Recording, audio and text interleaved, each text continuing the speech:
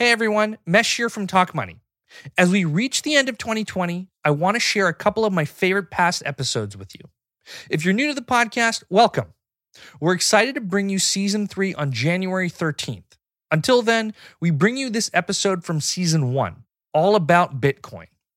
If you're curious about how Bitcoin works and why it's the digital money of the future, you're in the right place. Sit back and enjoy. Be sure to check out our extensive Bitcoin guide and sign up for our newsletter on thetalkmoney.com. Subscribe now.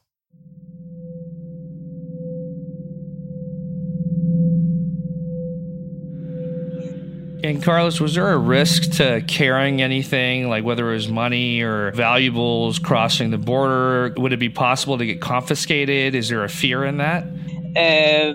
The people at the border, they can take your phone, your laptop. Sometimes when they see something valuable you have, like a laptop, they will ask you for an invoice or some paper that says that is yours, which is absurd. But since you don't have it, they can confiscate it. So there's always a risk you get your things stolen. You're listening to Talk Money, and I'm your host, Mesh Lakhani, and I'm speaking with Carlos Hernandez. He's an economist living in Venezuela, and he's telling me about the risk of trying to cross the border. Border guards might shake you down for your cash or your belongings, but there's one thing they can't take so easily. But yeah, I don't think they are particularly technologically savvy to confiscate your Bitcoins. They might not be aware that you have them. Now, I first became interested in Bitcoin from an investment standpoint, but Carlos's story gets to the heart of what cryptocurrencies, or crypto, were originally designed for. In today's episode, we're learning about Bitcoin and cryptocurrencies. Now, if you've been paying attention to the news, the reasons for trying to leave Venezuela might be obvious. The nation is going through an economic collapse. Daily inflation of its currency, the bolivar, is at least in the single digits. Notice I said daily inflation. Annual inflation for 2018 was over 1,000,000%. We actually have the highest inflation in the world by far. So it's pretty bad there right now. Carlos' story went viral after he wrote an op-ed in the New York Times about how he and his family survive in such a bad economy. And one of the ways I survive is with cryptocurrencies. With such bad inflation, it'd be crazy to keep his wealth entirely in bolivars. So in that case, you're using your bolivars to purchase Bitcoin and then holding Bitcoin instead of the bolivar?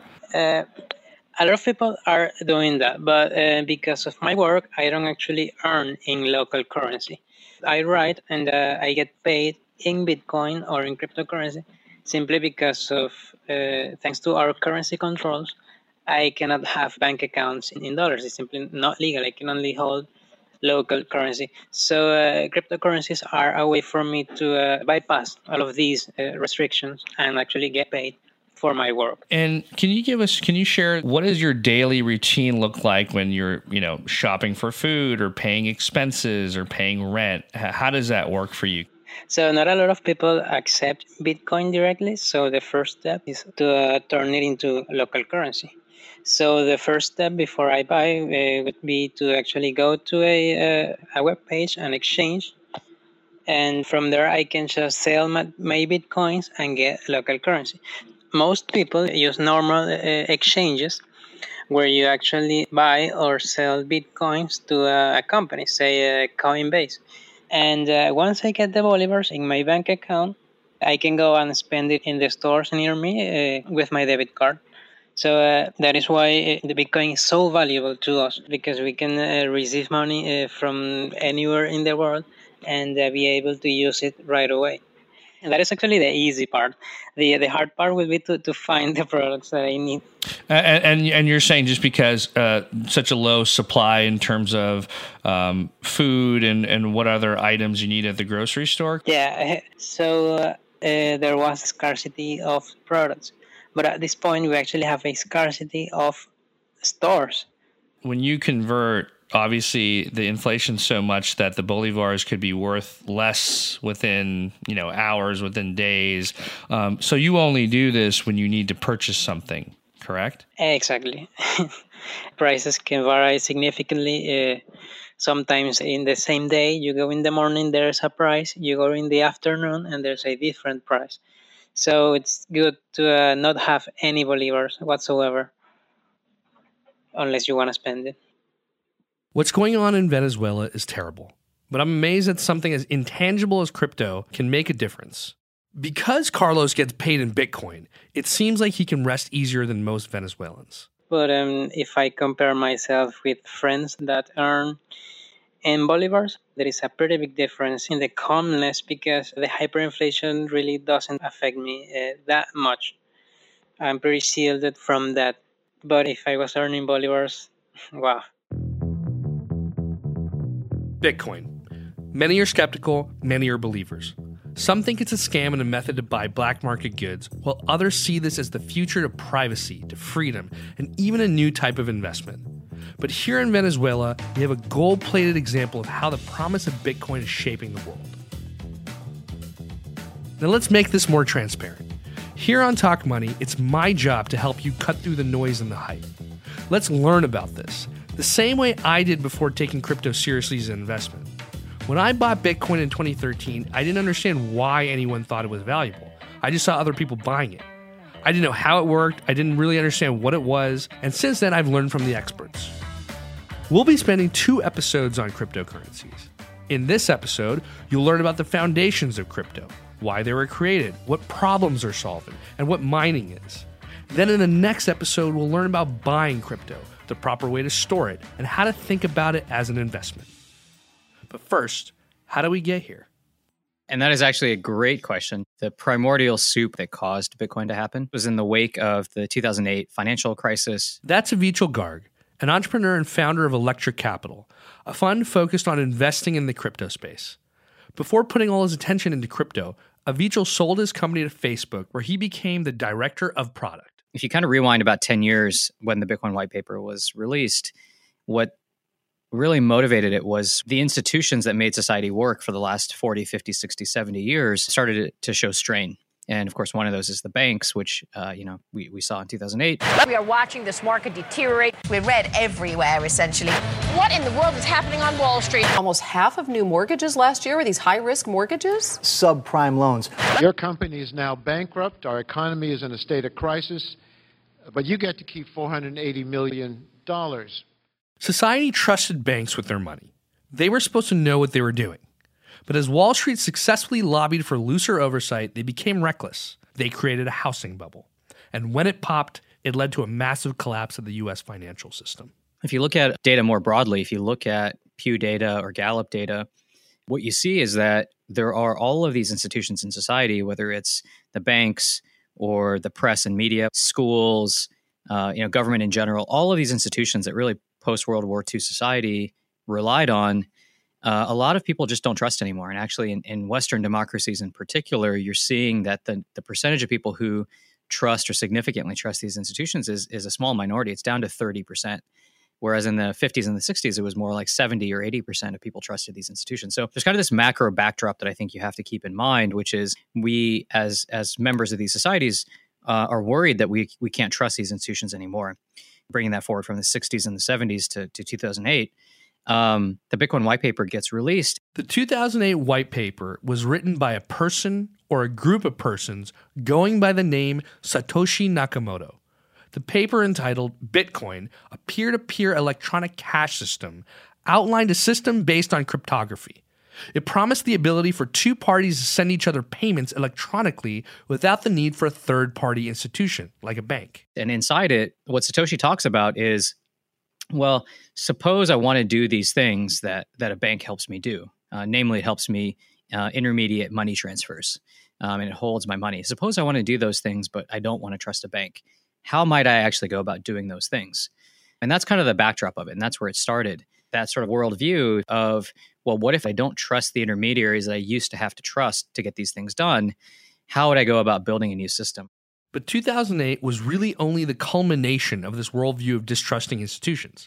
People had tried reimagining those systems before by creating cryptocurrency. Bitcoin and the blockchain, however, proposed a solution to a key problem. The double spend problem, which is in a distributed system where everybody is sort of maintaining their own version of a ledger. Like fundamentally, blockchains are also referred to as distributed ledger technology. A ledger is basically a record of transactions, just like a bookkeeper or an accountant uses. A bank, which operates as a centralized system, would easily be able to keep its ledger up to date. But in a distributed system, each participant has to keep their copy of the ledger updated themselves. That's where the double spend problem comes into play. The challenge is, how do you prevent somebody in that distributed system spending money and then spending that money again? Let's say 100 different people all around the world have a copy of this ledger. There's sort of this coordination problem of how do you make sure that somebody who's malicious can't go spend that money twice and tell different parts of the distributed ledger network that they've sent the money to Alice or Bob. And by the time everybody sort of realizes that this person has actually spent the same money twice, they've run off and done a bunch of transactions and caused a bunch of damage. And it's a really easy thing to solve if there's just one person who's reconciling the ledger. It's a much, much harder problem to solve if there are 100 people who have their own copy of the ledger. So it was actually a legitimate technological breakthrough that the Bitcoin white paper came up with. And so now, talking about Bitcoin itself, I was talking to my very good friend's mother. She's looking at me blankly like, how do you explain Bitcoin to me? How does one explain it? Yeah, the way I usually fall back to just a really simple explanation is it's digital gold. I think a lot of people have an intuitive understanding for what gold is. It's this limited quantity precious metal that you can physically hold that is not your government's currency, but everybody in the world sort of recognizes that it has value. Like you can fly to India or China or South America and you can transfer your gold for local currency. But no one country controls it. And it has a lot of really interesting properties. There's a global market for it, so it's pretty liquid. It's very dense. It's very portable, right? Per ounce, it's worth a lot, but you can put it in your pocket and you can carry $10,000 or $100,000 of gold with you. And so you can move it across country boundaries very easily. It is hard to take away. Like nobody really knows you have it, so it's seizure resistant. Those underlying properties are why we like gold. It has a bunch of really great properties that very few other things have, actually. Well, what is Bitcoin? Bitcoin is just this thing that actually has all of those same properties, right? A government doesn't control it, so there's no centralized point of failure. There's a global liquid market for it. It's very easy to assess the value of it. It's very easy to transport it. It has all of those same properties. And so at a high level, you can think of it as a digital gold, basically. And if enough people believe that those underlying utilitarian features have real value and are willing to say that it has value, over time it becomes reflexive and therefore will have some value. We're going to use this term store of value a lot. We want to put our wealth into something that is stable, where it has future use, and there's a high amount of demand. The US dollar and gold have historically been popular stores of value. Some would consider New York real estate or fine art to be a store of value. And similar to gold, there's a limited quantity of Bitcoin.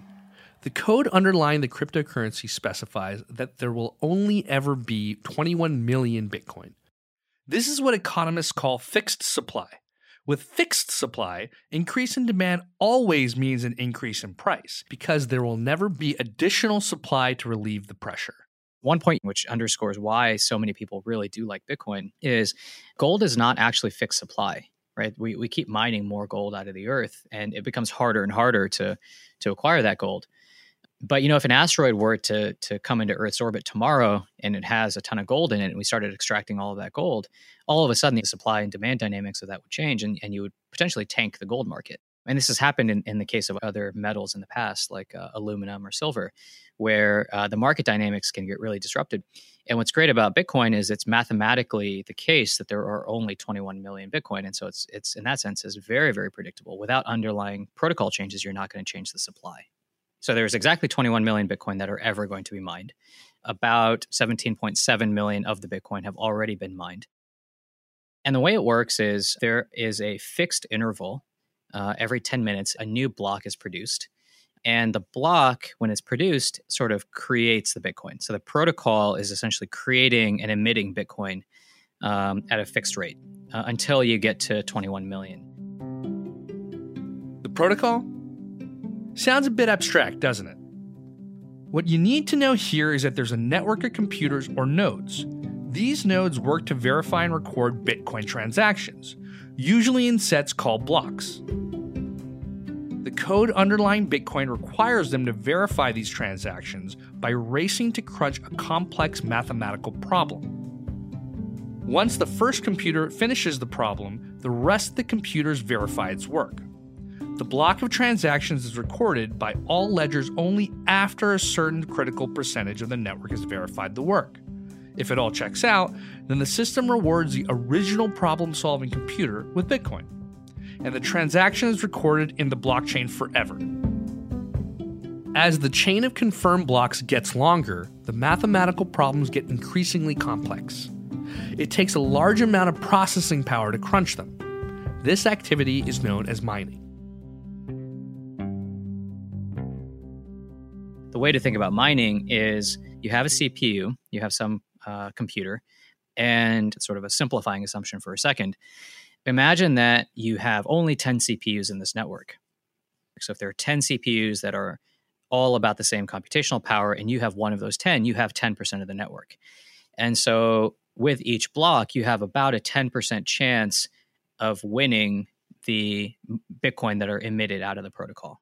You can think of it almost like a lottery, where the likelihood of you winning the lottery is the percentage of the computational power of the network that you own. Now, of course, in practice, there are all sorts of different types of CPUs. There's customized hardware. There are many, many, many millions and billions of CPUs out there. And these are people actually setting up machines. I've read things where people have a garage full of equipment. You need more power. As we mine more Bitcoin, it becomes harder and harder, correct? Yeah, that's right. So there are a couple of factors there. So there is the amount of Bitcoin that's available.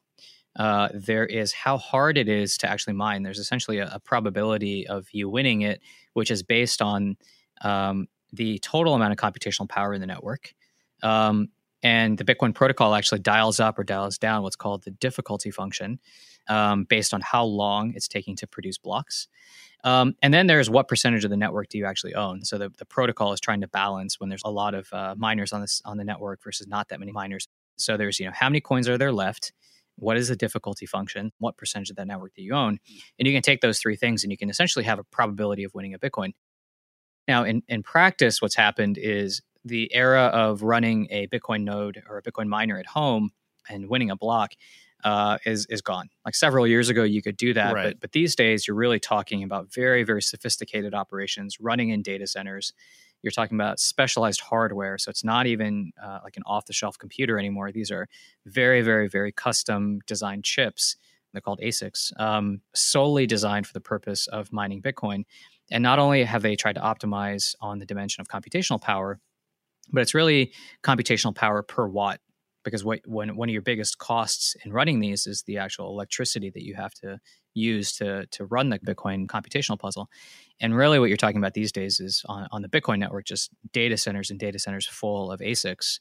And you have to really run it sort of as a data center operation to be competitive these days. And so what's the incentive for folks to do this? Obviously, the machines must cost a lot of money. The power is expensive. What is the incentive to mine Bitcoin versus just like, okay, I'm just going to go buy this? It's ultimately economic. So people are making in theory, a rational economic decision to go the route of mining rather than buying on the public markets.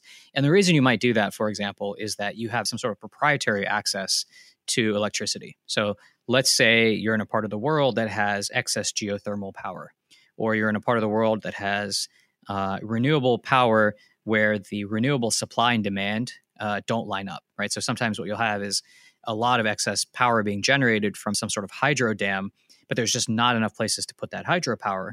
And so what you'll see is miners will go strike deals with a hydro plant and they'll say, hey, look, you're going to burn off all this energy anyway. I'll pay you a little bit for it, less than you'd pay on the open market.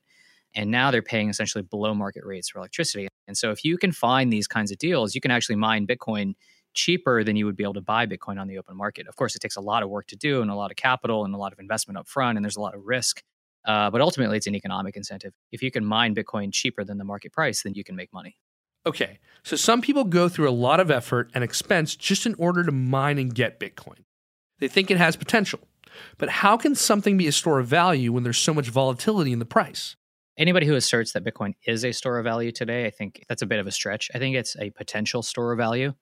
The volatility is tremendous, and it's very hard to assert that something is a store of value if it's going to have 80% pullbacks and it's going to have 5x run-ups. It's extremely volatile. And so it is a very risky asset class. And so everybody should do their own homework and be very, very careful about investing in this asset class, only so much as they're willing to lose, frankly, at this point. It's still very, very early in the evolution of this as a potential store of value. Now, that being said, I think very interestingly, the volatility question is always relative to what? So relative to the dollar, Bitcoin is clearly far more volatile. Relative to Venezuelan bolivars, I would much rather have Bitcoin than bolivars, right? Which brings us back to Carlos. He's using Bitcoin. How does he feel about the volatility? I spoke with him just after Bitcoin's value crossed above $10,000 this past June. I thought he'd be super excited, even just a little bit.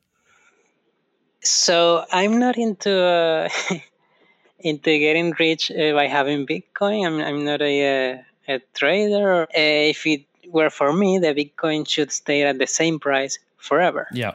Because it's pretty uncomfortable to have all your life savings in a currency that at the end of the day is experimental and the price fluctuates like crazy. So I exchanged a pretty sizable chunk of my income into stable cryptocurrencies like DAI or USDC, which are currencies that are pegged to the US dollars. So I'm still using cryptocurrencies and I'm still benefiting from all that liquidity. But I'm not vulnerable to these fluctuations. You're basically converting your Bitcoin because of the volatility into other cryptocurrencies, but that are backed by the US dollar, more of like a stable coin. Yeah, exactly. If I have Bitcoins, I can exchange it to Bolivars immediately, all right? So I keep a certain amount of Bitcoin so I can exchange it easily for day-to-day transactions. But I keep a big part of my income in a stable currency, so I don't lose nights of sleep if the Bitcoin just decides to go to $3,000 the Bitcoin or something like that.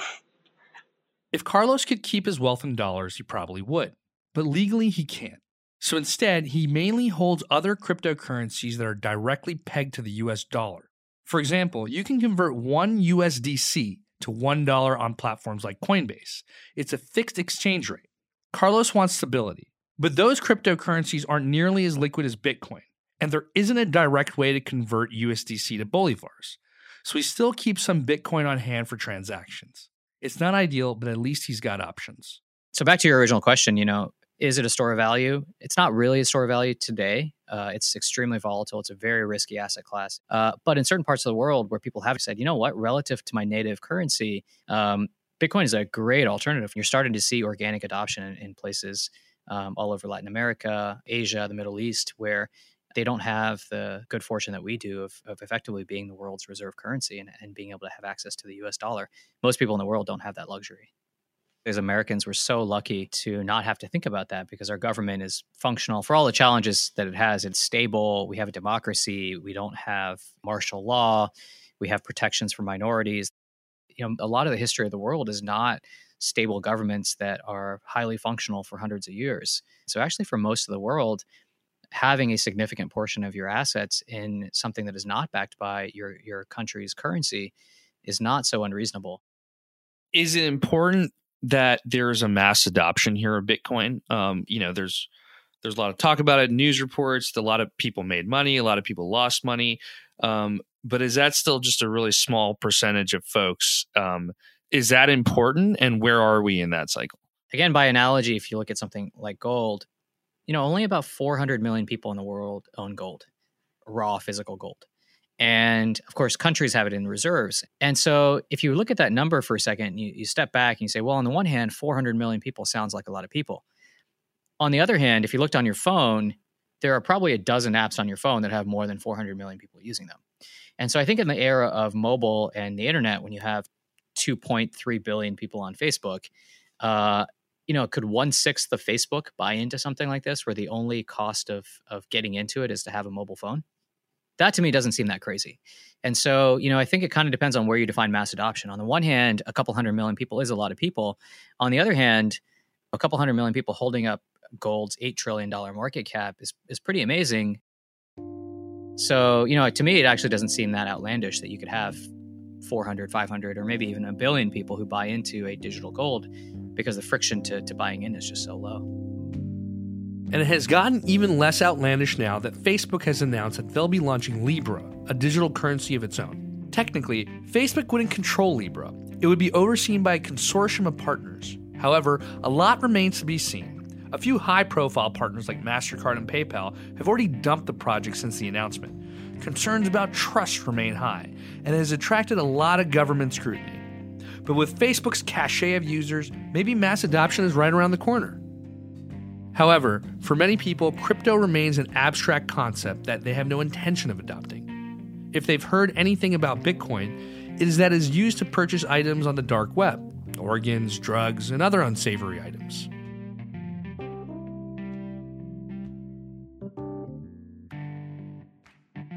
And I think it's a totally fair question to say, isn't this only for bad stuff? So I would say, one, if you really are worried about people doing these bad things, Bitcoin is probably not at the top of the list of things to worry about, right? Like you probably have to worry about $100 bills in circulation all around the world, right? Like, good point. Pablo Escobar was sitting on a bunch of literally US dollars, right? So if you're worried about the bad stuff in the world and clamping down on that, probably Bitcoin is not in the top set of things that you need to worry about. Second, I would say, to me, people potentially using it for illicit activity is actually a really interesting signal, because if you look back at the history of technology, in the very, very early days, often what you see is a unique set of early adopters. You see academics who sort of understand the technology. You see speculators who think that there might be something emerging. You see young people where they're not encumbered by the assumptions that people make about what should and shouldn't work. You do often see drug dealers because they have a lot of friction to using existing technologies, and their willingness to adopt new technologies might give them an edge in their business, and they're willing to take risks to have an edge. You'll see the adult entertainment industry adopt things very early. So you start enumerating like who in the history of technology is usually an early adopter, and you sort of come up with the same groups of people over and over again. And what's fascinating about Bitcoin is it's not just the sort of people on the fringes in terms of people doing bad things. It's all of the other people too. You're kind of seeing all of the same people that made mobile work. You're seeing all the same people that made social networking work. You're seeing all the same people that made the internet work or early PCs work. So yes, there are some people here that are doing some bad things, but there are a lot of other people here too. Now that we have a good understanding of Bitcoin, what about some of the other cryptocurrencies out there? And actually, what's the difference between a cryptocurrency and a crypto asset? Crypto assets is sort of the more broad term, because there are certain types of crypto assets which are not necessarily currencies. Because one of the properties that you need of a currency is that it's fungible, right? Like a dollar is a dollar. And so a Bitcoin is effectively a Bitcoin, and they're interchangeable. Whereas for something like a Pokemon Go card, you might have two different types of Pokemon cards. And so they're not exactly interchangeable, and they're non-fungible. And so a cryptocurrency is sort of a subset of a crypto asset. What are other examples of cryptocurrencies that you would assume would be a little bit more mainstream? What is the difference between that and Bitcoin? Like, how did those even come to be? Yeah, so there are three categories of cryptocurrencies outside of Bitcoin that we think about. There are things that are actually more decentralized even than Bitcoin. And a lot of these are where people who have deep academic background in distributed systems and cryptography have come into this space in the last several years and created, you can almost think of them as new and better Bitcoin. And so, for example, there are some projects like Space Mesh or Chia, which is started by Bram Cohen. What they really do is at their core, instead of using CPU power, they use hard drive space. So the idea is instead of one CPU gets you one lottery ticket to win, you could almost think of it like 1 megabyte gets you one lottery ticket. And the thinking there is it's much more power efficient. Anybody who has hard drive space could contribute. And so what it's essentially saying is we can compete with Bitcoin head on by creating a system that is much, much more decentralized, because something that is more decentralized is a harder network to take down. And the harder the network is to take down, the more censorship and seizure resistant the underlying cryptocurrency would be. The more resilient the network is, the more resilient the currency is. And so there are currencies that are competing on this dimension of decentralization relative to Bitcoin. There is a second category, which is programmability. And this is where Ethereum is the most well-known cryptocurrency. You can think of Bitcoin as sort of saying, hey, look, it's really about moving money around. It's really about payments. It's really about moving value. And what Ethereum says is, well, yes, we should do that. But what if you could have what are called smart contracts, where you can write a little bit of software And the rules that you code into the software dictate who has access to the money, under what conditions, how the money can move around, and you can actually create logic around the money. To simplify this even further, let's take an example from our conventional system. Let's say somebody writes a will, a contract that dictates what will happen once they pass away. That will is given to their lawyer. The lawyer, the executor of their estate, interprets the will to determine who gets what. And if you look around, a lot of the world is just cash flow statements with a bunch of legal code around who can own the money, right? So a will or a trust or an escrow, who has access to what cash flow under what situations. With Ethereum, theoretically, you can write that will into code. So once the person passes away, everything is automatically split up according to the code. It can't be corrupted, nor does it need a third party, or in this case, an expensive lawyer to determine where everything goes. So that's this entire second category of cryptocurrencies, which are much more programmable than Bitcoin. And the third is privacy. Bitcoin, it turns out, by its design and by its structure, is not private today. The blockchain itself is actually a public blockchain. And so you can actually see money moving around. Now, each wallet address is not like, this is Mesh's wallet, but there's a string there. And over a period of time, you can start to see who's transferring money to whom. The FBI actually loves Bitcoin. Like we were talking about, illicit activity previously. It turns out Bitcoin is relatively traceable because you can see who's transacting with whom, even if you don't know who they are. And at some point, that money has to move out of the system. It's got to come back into the real world. And so as soon as it comes back into the real world, you can start to see that person moved money out. And you can now backtrace all of the other people that they received Bitcoin from. And all of a sudden, you can start to build a graph of who's transacting with whom and who those people might be. And so it's actually, from a forensics perspective, actually a great tool that this thing is public. And that has some other interesting downstream consequences because, of course, if law enforcement can do it to prevent certain illegal activities, could a nefarious government use it as a tool of coercion or control? And that's the risk. And so there's an entire sector of the cryptocurrency ecosystem that believes that privacy fundamentally is a very, very important right. And baking that into the money that we use is very, very important. And so there are cryptocurrencies that by their design are far, far more private than Bitcoin is today.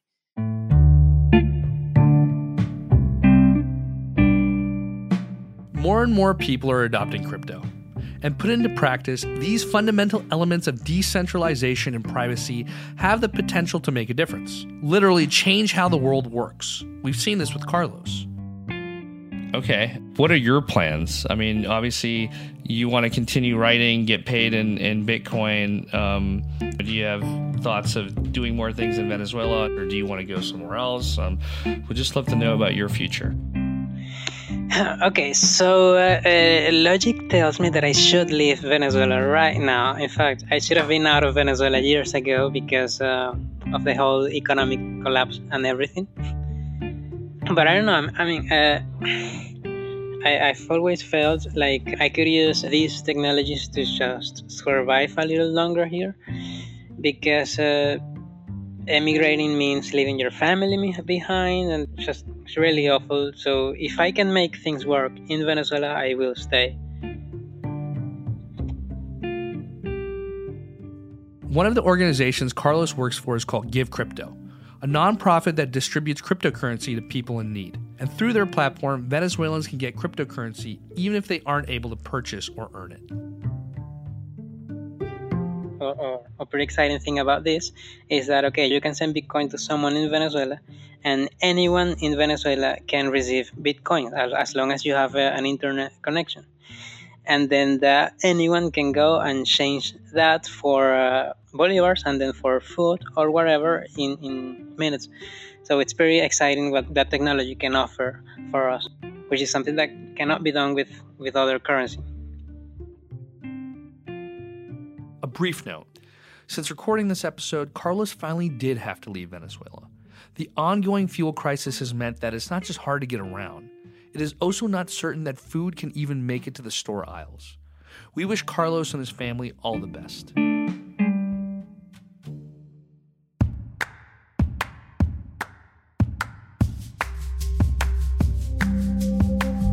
Hope you enjoyed our episode on Bitcoin. This episode aired back in November of 2019. Thanks to our guests Carlos Hernandez and Avichal Garg. This episode was originally produced by Max Miller and re-edited by Valentino Rivera. Our music is by Blue Dot Sessions. If you want to learn more about Bitcoin and hear other episodes on the topic, visit thetalkmoney.com/guides. Season 3 premieres January 13th. Thanks for listening.